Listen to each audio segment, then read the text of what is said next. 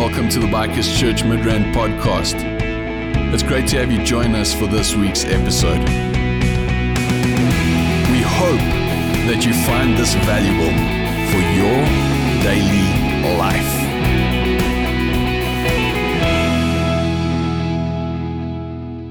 Hello and welcome. Thank you for joining us again today. Now, today's message is a little different.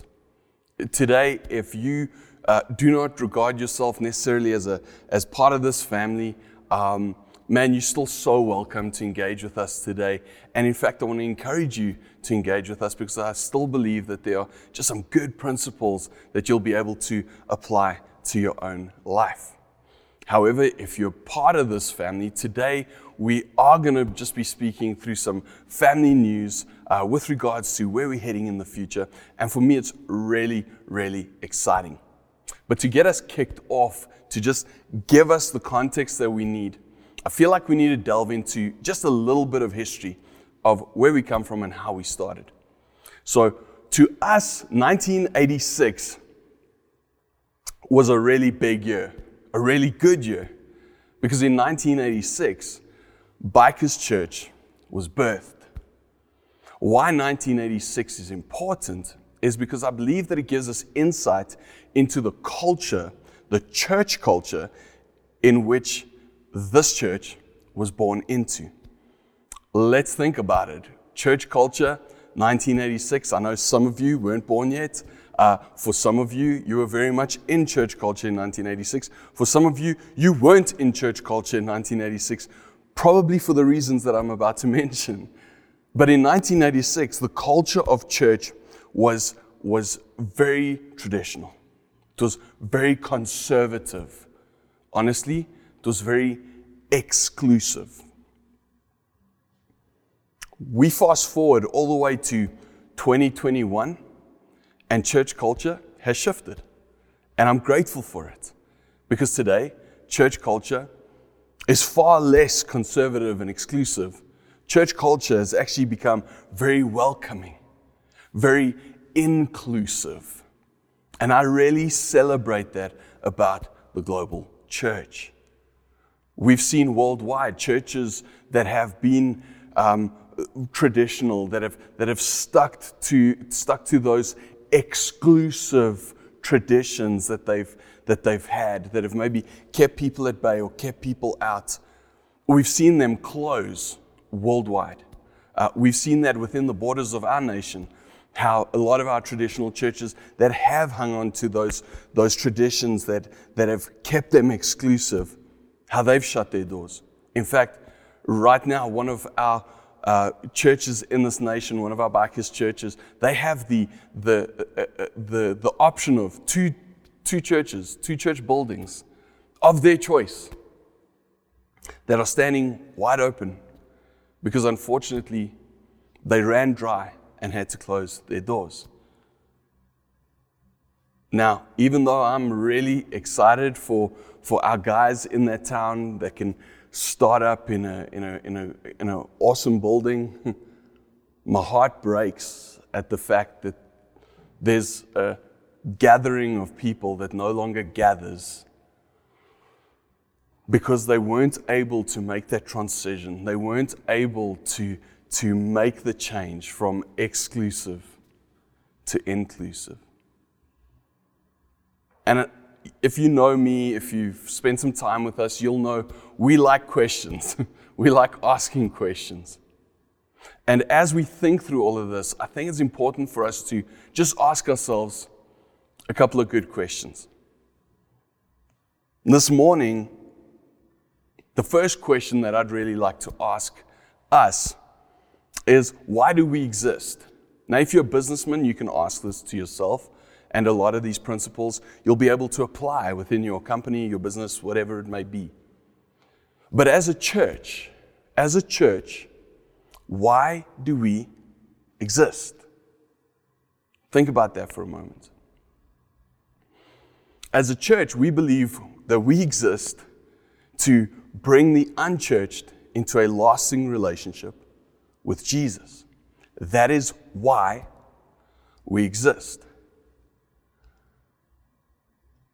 Another really good question for us to ask ourselves is, what is the ultimate picture of our potential?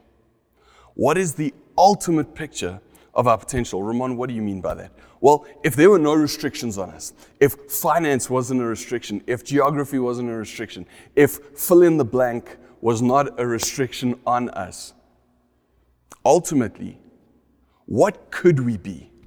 What would we be? What should we be?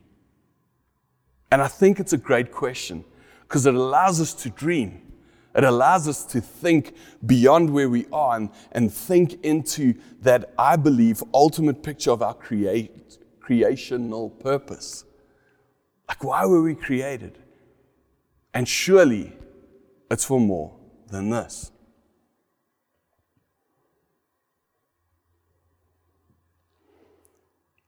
Now, as we think of what is the picture of our ultimate potential, one of the big things that keeps coming up as we speak to people is, hey, we could be so much bigger.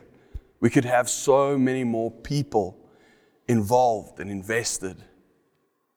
And this really opens up and helps us to be more effective in far more areas. That's true. But the moment you start speaking about this, people kind of get hung up on, oh, it's all about the numbers. You're just chasing numbers. See, there it is again. It's numbers. You just want to put butts in seats and it's all about the numbers. I want to out myself this morning. I'm gonna just shoot straight with you this morning. If I'm honest, I think the numbers are important. I really think the numbers are important. I think the number of people who engage with the reality of Jesus, who engage with the love of Jesus and find freedom in Him, I think that number matters. I believe that the number of people who walk that journey with God and find themselves in eternity with Him one day, and not in eternal anguish, I think that number matters. And as a follower of Jesus, I pray that number matters to you, because it really, really should. So yes, when it comes to the numbers, when we start looking at the numbers in that way, I believe the numbers matter, because each number is a name, and each name is loved by God. And each name is loved by someone else where they have influence and where they can share that love of God with those loved ones. So when it comes to the ultimate picture of our potential, I do think that in that, one of the aspects of that is that yes, I'd love for us to grow in that way too. So, as we talk about the ultimate picture of our potential, what do we need to do to get there? What do we need to do to get there? If you're a businessman today, why do you exist? What's the ultimate picture of your potential? Okay, now what do you need to do to get there? If you're part of CMA, why do you exist? Why do we as CMA exist? What is the ultimate picture of our potential as CMA? Okay, now, what do we need to do to get there? I think these are great questions. And as we've looked at what do we need to do to get there, there's a statement that I heard years ago that stuck with me. And the statement is this. It says, the strategy must line up with a season. The strategy must line up with a season. What am I saying? We need a new strategy for a new season. We need a new strategy for a new season. And it's not just Ramon saying that. I believe that Jesus said that. There's this moment where He's with His disciples, and it's the disciples of John who John the Baptist, who come over to Jesus, and they ask him a question. They say, why don't your disciples follow the traditions of old like we do and like the Pharisees do? And in true Jesus fashion, he goes and he responds with three things. He answers the question the same way, but in three different ideas, three different answers that speak into the same thing. For the sake of time, I'm going to jump through to the third, where he says this to them. He says, and no one puts new wine into old wineskins, for the old skins would burst from the pressure, spilling the wine and ruining the skins. New wine is stored in new wineskins so that both are preserved. Yes, Jesus was speaking about the condition of their hearts, 100%.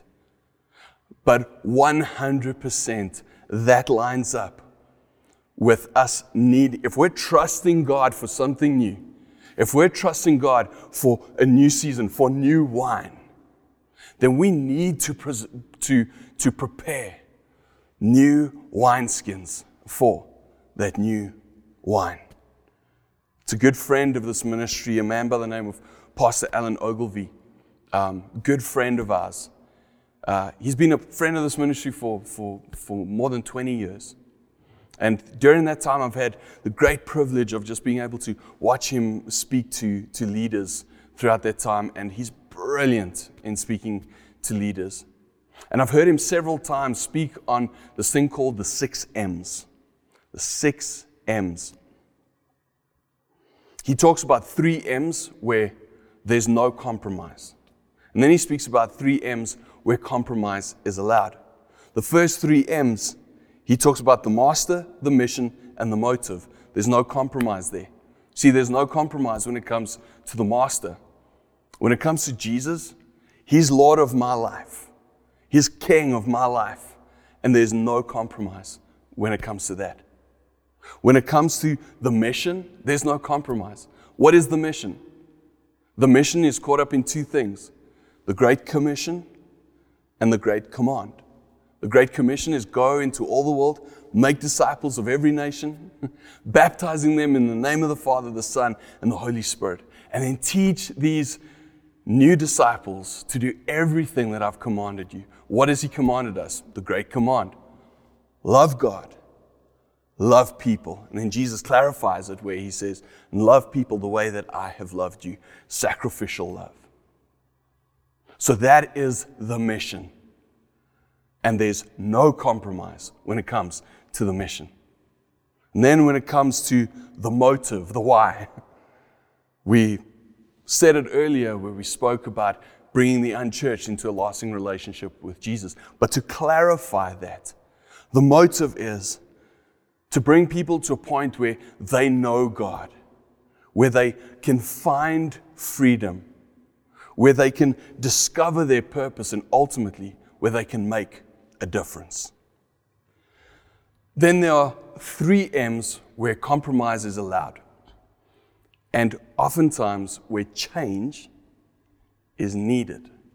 Those 3 areas are the market, the model, and the method. The market, the model, and the method.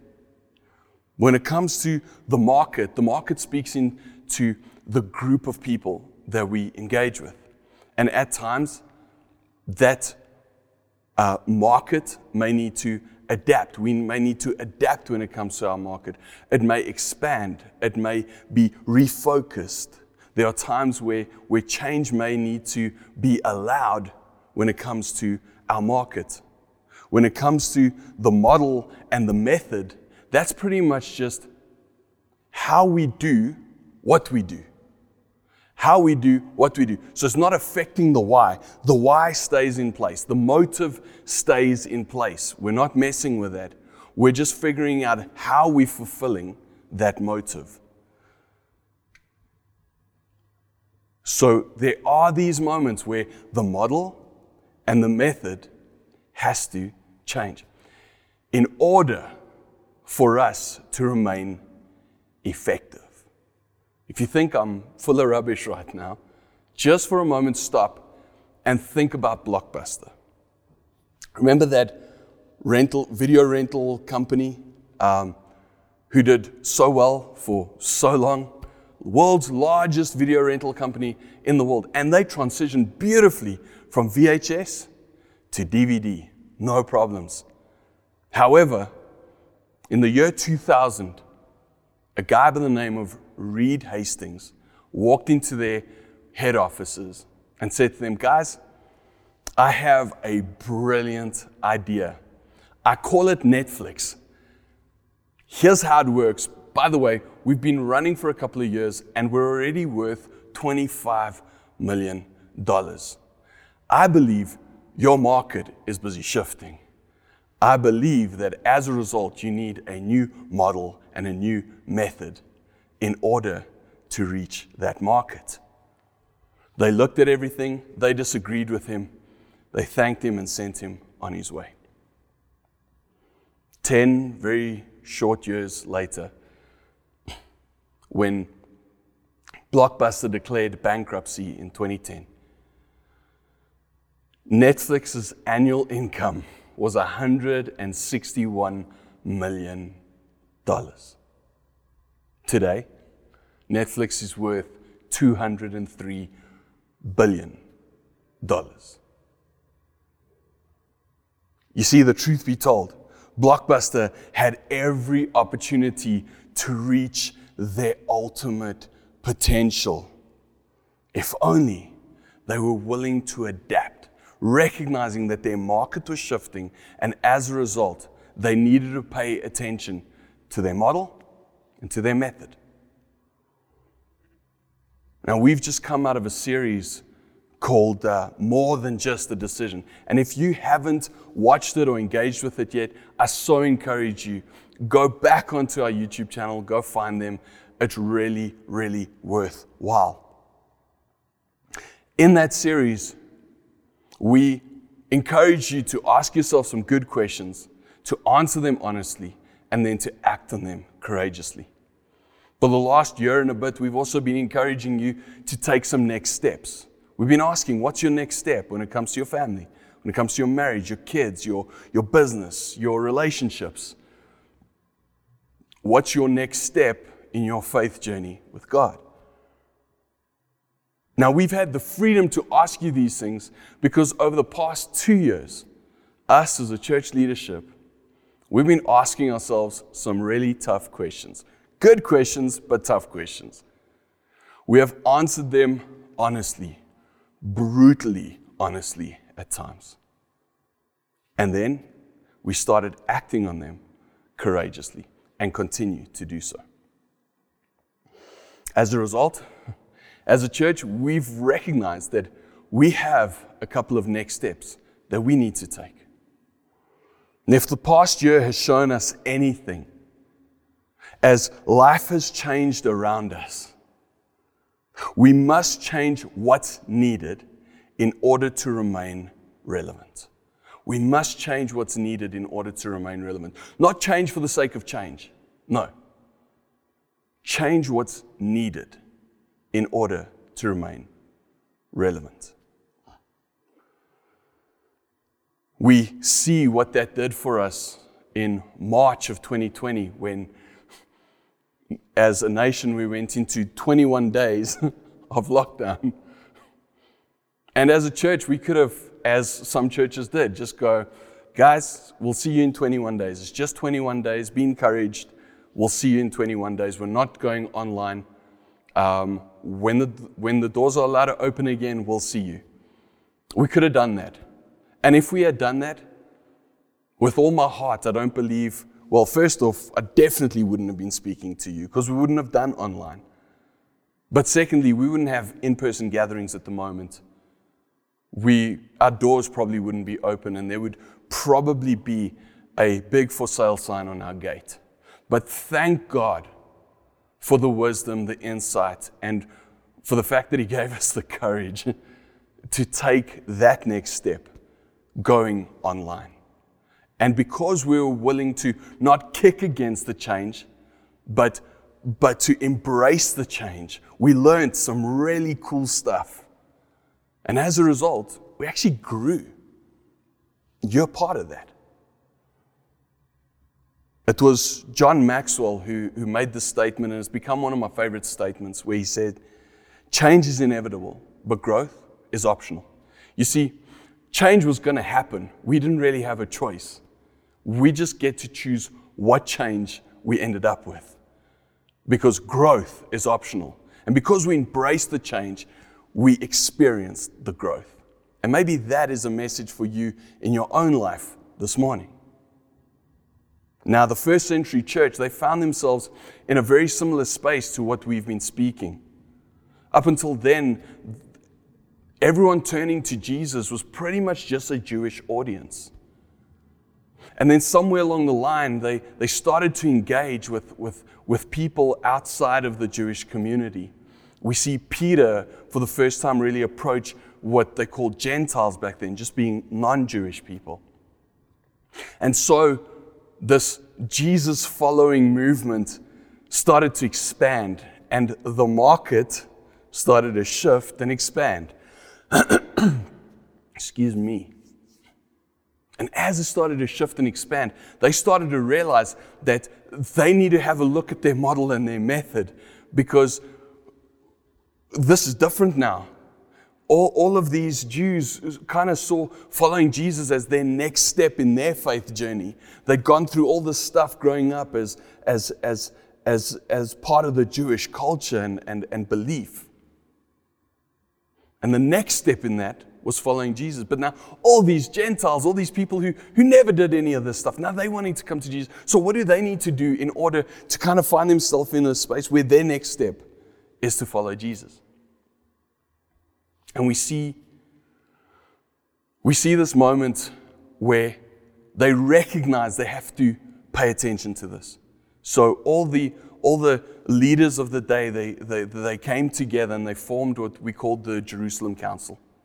And they started to speak about it. They started to thrash it out. What do these new believers need to do in order to come into the faith? And it was at this point where James, the brother of Jesus, he speaks up. And he says this, and what he says next changed your life, and it changed my life. Where he says this, he says, and so it is my judgment that we should not make it difficult for the Gentiles who are turning to God. We should not make it difficult for the Gentiles who are turning to God. You see, James wasn't saying, hey, we need to compromise on the master or the mission or the motive. No, he was all in when it came to the master. He was all in when it came to the mission and the motive. But he said, gentlemen, we need to recognize that our market is busy shifting. And we need to pay attention to our model. We need to pay attention to our method. In short, we need to pay attention to all those obstacles that are in the way, all of those unnecessary hurdles that are in the way, that are stopping people who really want to turn to God from turning to God.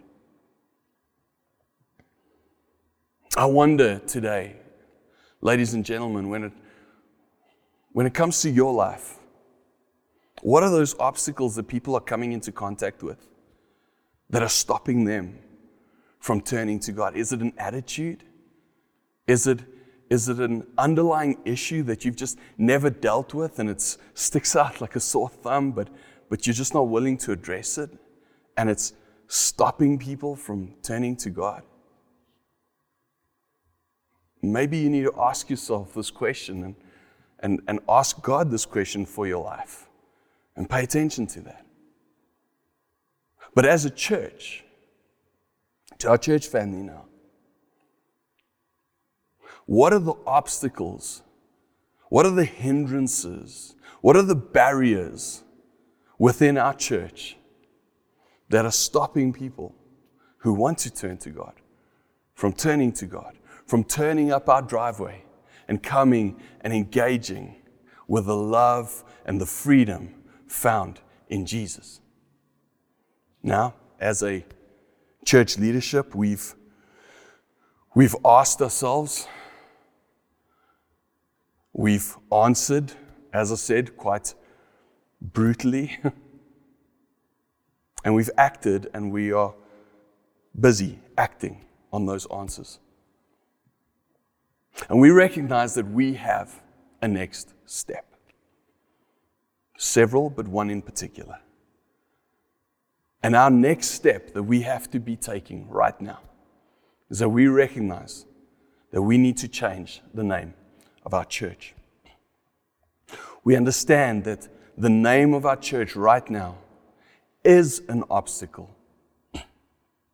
It is a hindrance. It is that barrier that's in the way of some people turning up our driveway and coming and engaging with the love and the freedom found in Jesus.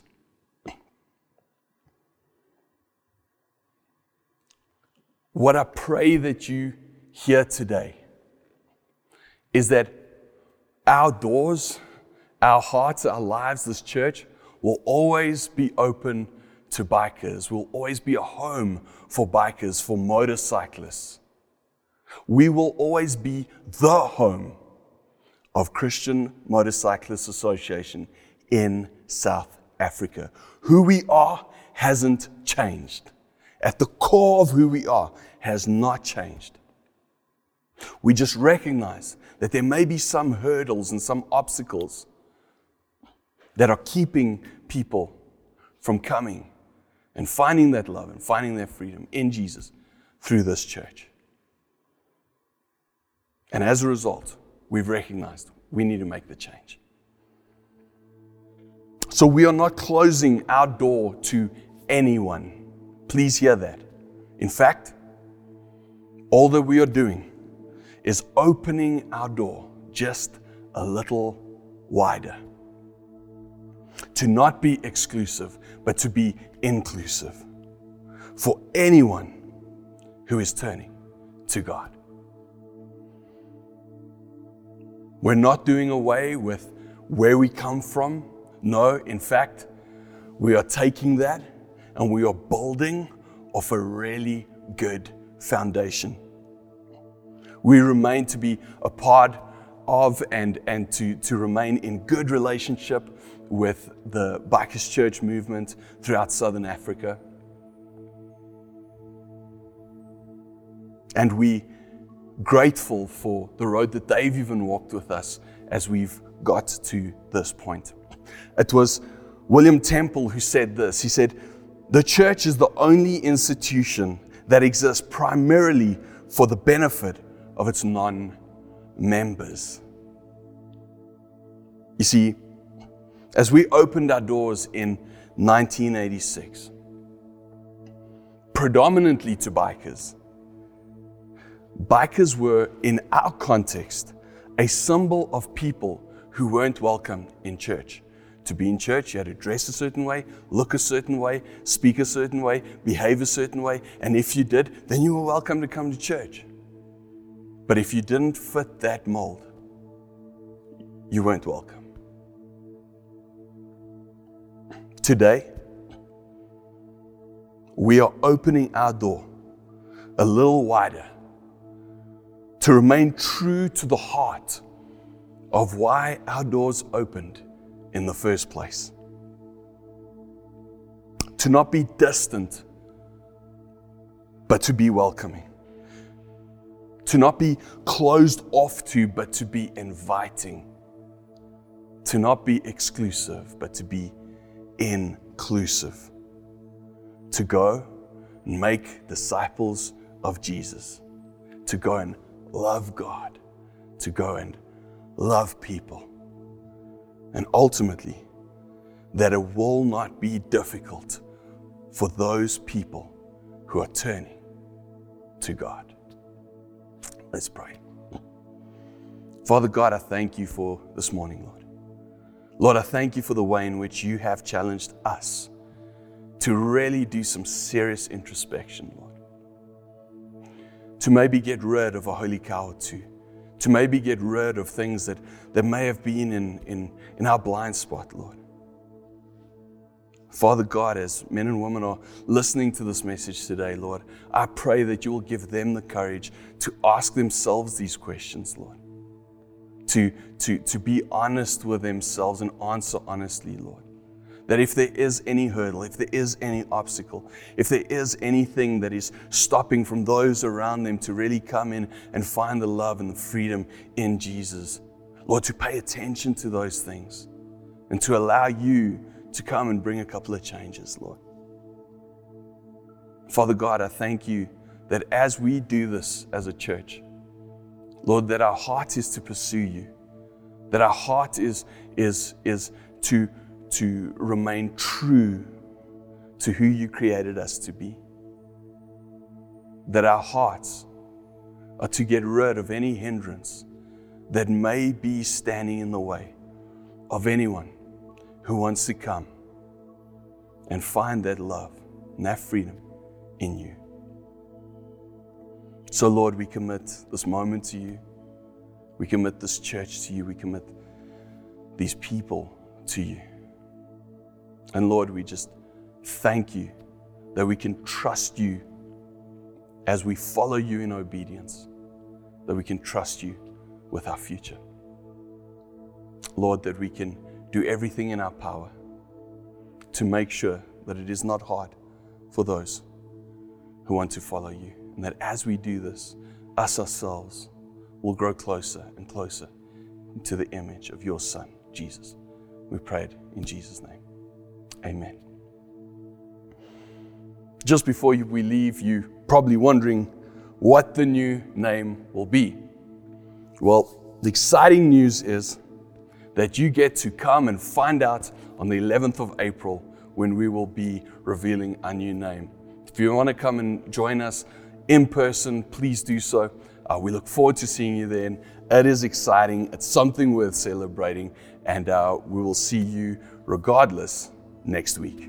Have a good week. Bye. We trust that you found this message valuable. For more information on who we are or how you can get involved, please check out our website at bikerschurchmidrand.co.za or connect with us through social media on Facebook or Instagram. Beyond that, have a great day.